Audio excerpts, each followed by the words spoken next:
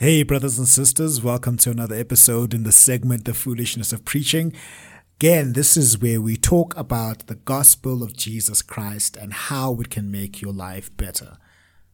Today, we're going to be talking about let God give you meaning. Let God give you meaning. Consider for a moment the ocean in the midst of a storm.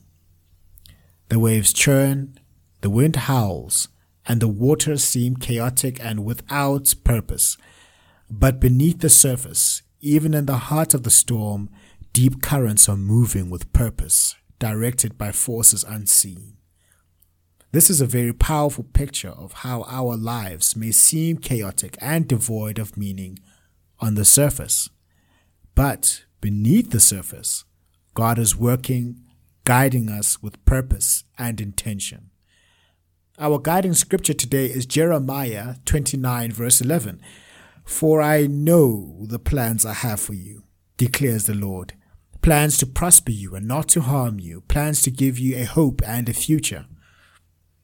This verse reassures us that God is the architect of our lives, infusing our existence with meaning and purpose, even though we may not see it. When we look at the life of Moses, we find a man who doubted his purpose.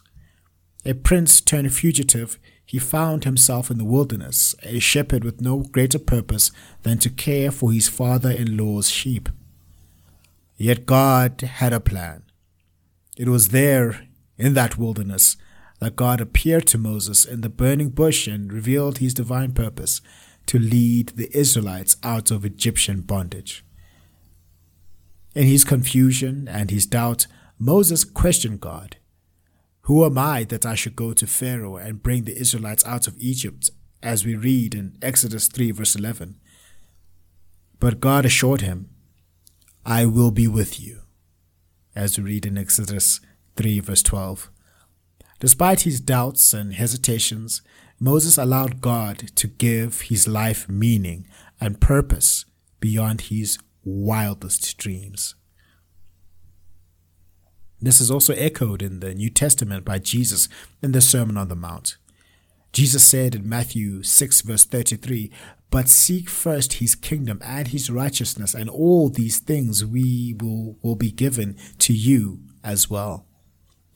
This passage emphasizes the importance of putting God first in our lives and letting him direct our paths and provide the meaning that we seek.